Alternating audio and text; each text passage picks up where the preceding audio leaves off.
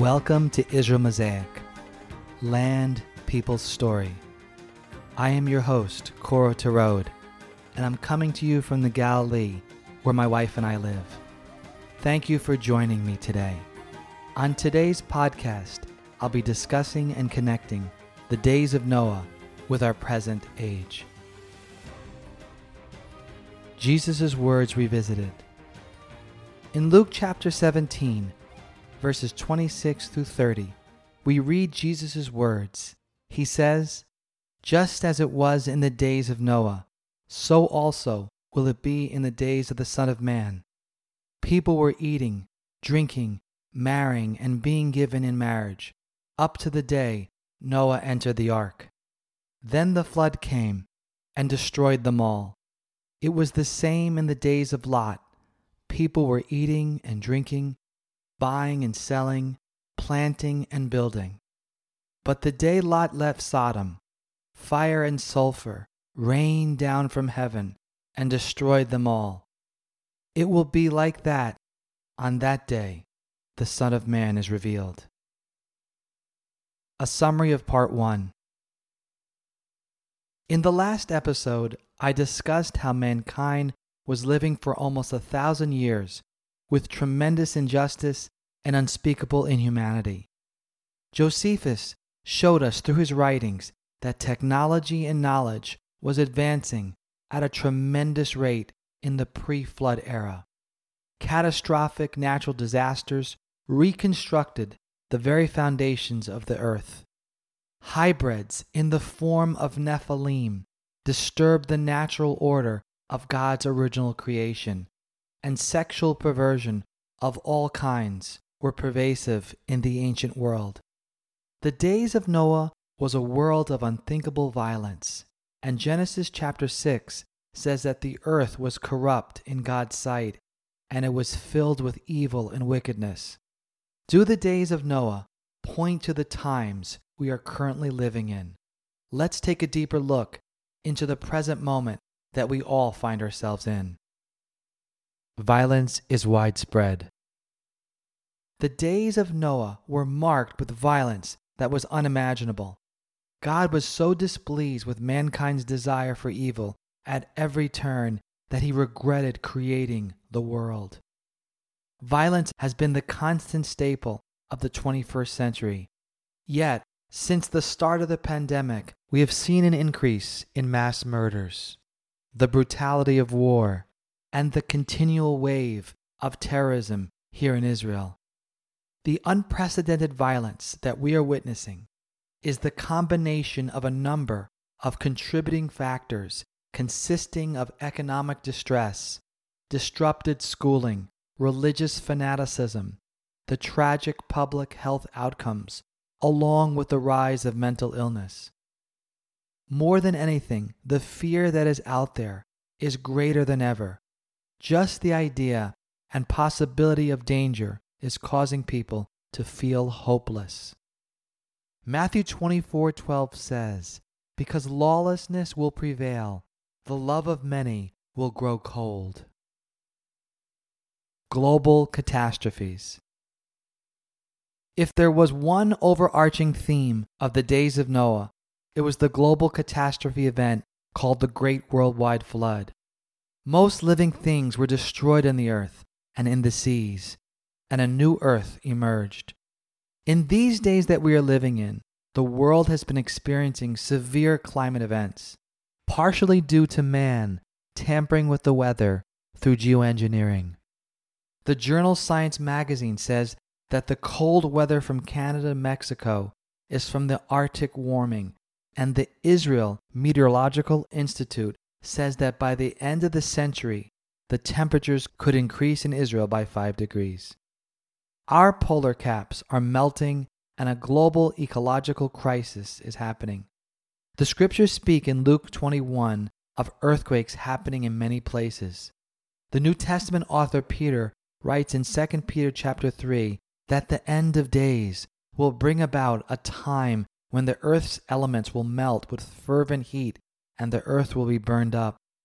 The New Testament author Mark writes of the stars of the heavens falling and the powers that are in the heavens will be shaken.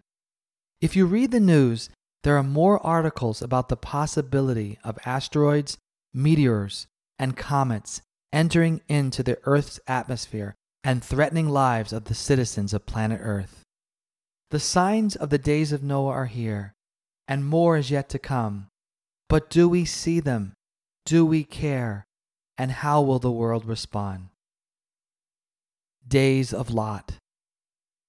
Long before Lot's wife was turned into a pillar of salt and permanently entombed in one of the many halite formations near the Dead Sea, Sodom and Gomorrah were a fertile crescent. Abraham's nephew Lot chose the best land that made up the cities of Sodom and Gomorrah. Yet, concerning the wickedness of Sodom and Gomorrah, the first-century Jewish historian Josephus gives us more insight on the wickedness of the cities in his book Antiquities of the Jews. He writes that the people of Sodom grew proud on their account of their wealth and became unjust towards men and impious towards God. Josephus also wrote that in the first century he was able to see the pillar of salt that Lot's wife had become. Her salt statue remained intact for almost 2,000 years and stood as a strong reminder for all of Israel to know that God's commandments were to be obeyed, or else consequences would follow. The author and prophet Ezekiel writes about the ancient Canaanite city of Sodom, describing in detail the sequence of events that led to the moral decline of Sodom that ultimately led to their complete destruction. He says in Ezekiel chapter 16, verses 49 through 50, "Behold, this was the guilt of your sister Sodom. She and her daughters had pride, excess of food, and prosperous ease, but did not aid the poor and needy. In their arrogance, they committed detestable practices in my presence, so when I saw it, I removed them." Sodom's overabundance of food, careless ease, and forgetting the poor and needy led the people to desire self-indulgent pleasures, leading to their moral demise. In doing so, they lost their God-given affection for women and pursued the sexual affection of other men and angels. Are the times we are living in similar to the days of Lot? Tragically, today's modern urban centers have created an environment for sexual perversion and human trafficking, and these cities have become absent of any moral compass. In fact, the modern term sodomy has its roots in the ancient Canaanite city of Sodom. Mankind in the modern world has in many ways challenged and in some cases eclipsed and surpassed the evil and abomination of the days of Lot. Men and women have almost lost all consciousness of God, not understanding and realizing they were created in His image and likeness. In today's world, sadly, men and women are choosing, in some cases, to marry their dogs and cats, and now with the rise and access to artificial intelligence, some people are entering into marriages with robots and holograms. The merging of mankind and technology. In the days of Noah, transhumanism was introduced to the world for the first time. In the Genesis account, angels and women produced a species known as the Nephilim, and whose DNA was part angelic and part human. Jesus said in Luke chapter 17, verse 26, "Just as it was written in the days of Noah, so also will it be in the days of the Son of Man." The U.S. government organization known as DARPA, the Defense Advanced Research Projects Agency, is working on a cyborg soldier. According to an article by CBN News called "Neural Enhancement, Is the United States Working on a Cyborg Soldier to Confront China's Enhanced Super Soldiers?" The article explains that DARPA has been working on an advanced implant that would essentially put the human brain, quote-unquote, online. This new technologically advanced and innovative cyborg soldier will have ear and eye implants and circuitry underneath the skin to make the optimal fighting machine. These soldiers will be part man and part machine, not needing much sleep, food, or water. Transhumanism. In today's world, just as it was in the days of Noah, technology is being revolutionized, and it is this age of artificial intelligence and digitalization that has given birth to a new type of hybrid for the 21st century. Transhumanism is defined as a techno-progressive socio-political movement that advocates to transform the human body radically into becoming post-human. A quick search on the internet about transhumanism will reveal everything, from various subjects entitled Living Forever, The Coming Transhuman Era, Beyond the Human Frontier, Post-Human, Upgrading the Body, How Will We Become Cyborgs, Genetically Altering People, and Merging Human Beings with Artificial Intelligence. These findings give you the feeling that you are looking at the previews of a science fiction movie from the 1980s. Only this is real, and nothing about this is fiction. Transhumanism has been a living reality and evolving for many years, yet it has only become realized by many at the start of the current global pandemic. Transhumanism becomes political. One of the leaders of this dangerous new transhumanist movement is Zoltan Istvan. He comes from Silicon Valley, which is home to dozens of major technology, software, and internet companies like Meta and Apple. In 2015, Zoltan ran for the President of the United States, representing the Transhumanist Party. In an article by Tim Moghan, he writes that Zoltan Istvan toured the United States in what he calls the quote-unquote immortality bus, an old school bus converted to look like a huge coffin on wheels. Transhumanists dream of achieving immortality and physical perfection through futuristic technologies like mind uploading, cyborg body augmentation, and genetic manipulation. They want us to evolve into a race of post-human superbeings that will eradicate death. They think about the future as the blending of man and machine, the upgrade of humans from this vulnerable body to something far beyond that can expand and move at the speed of light. Zoltan regularly speaks to audiences about the so-called humanitarianism of transhumanism. He firmly believes that through exoskeleton technology, the lame will run marathons on water. Through the bionic eye, the blind will see. Through a cochlear implant, the deaf will hear. There will be technological implants for everything. He has a microchip in his hand and publicly states that his dream is one of achieving immortality and physical perfection through technology. Zoltan believes that in less than 10 years, people on the planet will be getting brain implants. One of the world's leading technocrats, Elon Musk, who is the founder and CEO of Tesla, CEO of SpaceX, and co-founder of Neuralink. His plan is to link brains and even thoughts to software using a chip implant. Musk believes that artificial intelligence is putting human beings at risk, so his plan is to keep human beings relevant by merging them with artificial intelligence. My questions are, where is God in all this technology? And how did we get to this place in our history?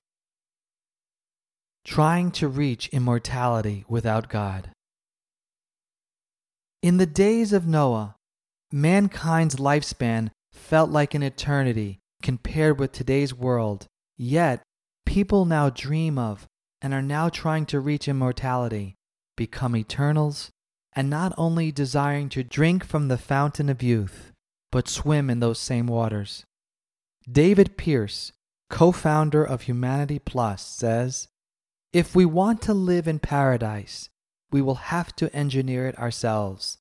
If we want eternal life, then we'll need to rewrite our bug-ridden genetic code and become godlike.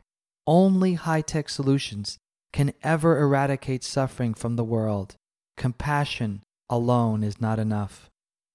In Scottsdale, Arizona, there is an organization called Alcor, which is run by leaders in technology, biomedicine, and futurism.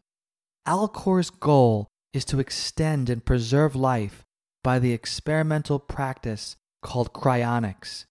Cryonics is bypassing the dying process, using sub-freezing temperatures with the intent of a resurrection that may happen in a more technological age in the near future. Of all the services Alcor offers, the most chilling one is their statement on death. They say, "The definition of death changes over time as medical understanding and technology improves. Someone who would have been declared dead decades ago may still have a chance today. Death used to be when a person's heart stopped, then when their heart couldn't be restarted, and is now being extended further." The coming age of counterfeit healing. When Rabbi Yeshua lived in the Galilee region, his earthly ministry consisted of healing those who were blind, having the mute speak, the deaf hear, the lame and cripple walk. Those afflicted with leprosy were touched, and the dead experienced resurrection life again. Jesus states in Mark chapter 2, verse 17, "It is not the healthy who need a doctor, but the sick. I have not come to call the righteous, but sinners." Those who were healed in the first century experienced newness in their bodies, souls, and spirits that transformed their lives. 2,000 years later, many people are still receiving healings from the Messiah that speak of his timeless power not limited to space. Will advanced modern medical science and technology attempt to replace the need for God? In an article by Gary Lane from CBN News entitled "The Rise of Machines," are we entering dangerous territory with machines that replace God? He quotes author Wallace Henry, who wrote a book called "Who Will Rule the Coming Gods?" Henry says, and I quote, "Just at a time when we are forgetting God, forgetting his transcendent majesty and our accountability to it, we are developing these machines that are taking his place. If we are not careful, American society could easily enter into dangerous territory, a less human world that forgets the preeminence of God. We have these machines emerging, and people are beginning to worship those machines." There's another technology specialist who said if this thing can go 1 billion times faster than the human brain, then the only thing that we can call it is God. End quote. Follow the signs. My dear Native American friend, the late Terry Pebbles, whose friends affectionately called Trapper, used to tell me, "Follow the signs." Just as the First Nation peoples would look for signs to navigate through life and be reminded of the future, the first people who ever lived on planet Earth look for them as well. When Adam and Eve were banished from the Garden of Eden, they believed that their firstborn son Cain was the sign of the Messiah, and he would restore fallen and lost humanity. Eve said when her son was born that God had given her, and was translated in the Hebrew, a God-man. Nothing could be further from the truth. Cain had become humanity's first murderer, cursed to wander the earth, had a physical mark on him that was placed by God so that no one could harm him. Yet he settled in a real space, east of Eden, called Nod, and forever revolutionized the way mankind would live, from simplicity to advanced technology that built fortified cities, from a more honest way to deceptive craftiness. In the days before the flood, God raised up a righteous man in the lineage of Adam's son Seth, who was a descendant of Noah. Noah's son Shem would become the progenitor of the Hebrew people that would bring the Messiah into the world. The scriptures tell us that Yeshua would be known as the last Adam.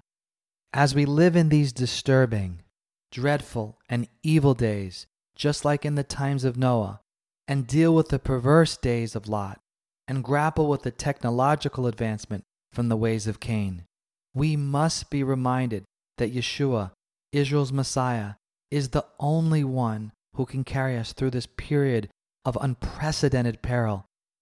This current chapter of history that we live in has many visible signatures, the main ones being advanced technology and the dangerously unpredictable violent nature of modern mankind. Only God can give us the strength, boldness, and fortitude to deal with the technocrats and globalists who are trying to create an eternal universe with mankind at the very center and ruling from an earthly throne. Yet the scriptures provide real hope despite the traumatic, deceptive, and violent days we are living in. The author of the book of Luke says, "There will be signs in the sun and moon and stars, and on the earth dismay among nations, in perplexity at the roaring of the sea and the waves, men fainting from fear and the expectation of the things which are coming upon the world. For the powers of the heavens will be shaken. Then they will see the Son of Man coming in a cloud with power and great glory. But when these things begin to take place, straighten up and lift up your heads, because your redemption is drawing near. Be on guard, so that your hearts are not weighed down and depressed with the giddiness of debauchery and the nausea of self-indulgence and the worldly worries of life. And then that day will not come on you suddenly like a trap, for it will come upon all those who dwell on the face of all the earth. But keep on the alert at all times, praying that you may have strength to escape all these things that are about to take place, and to stand before the Son of Man." Join me next time on Israel Mosaic, Land People's Story, when I will be sharing about the historical Nuremberg trials and their connection to the current pandemic. See you soon.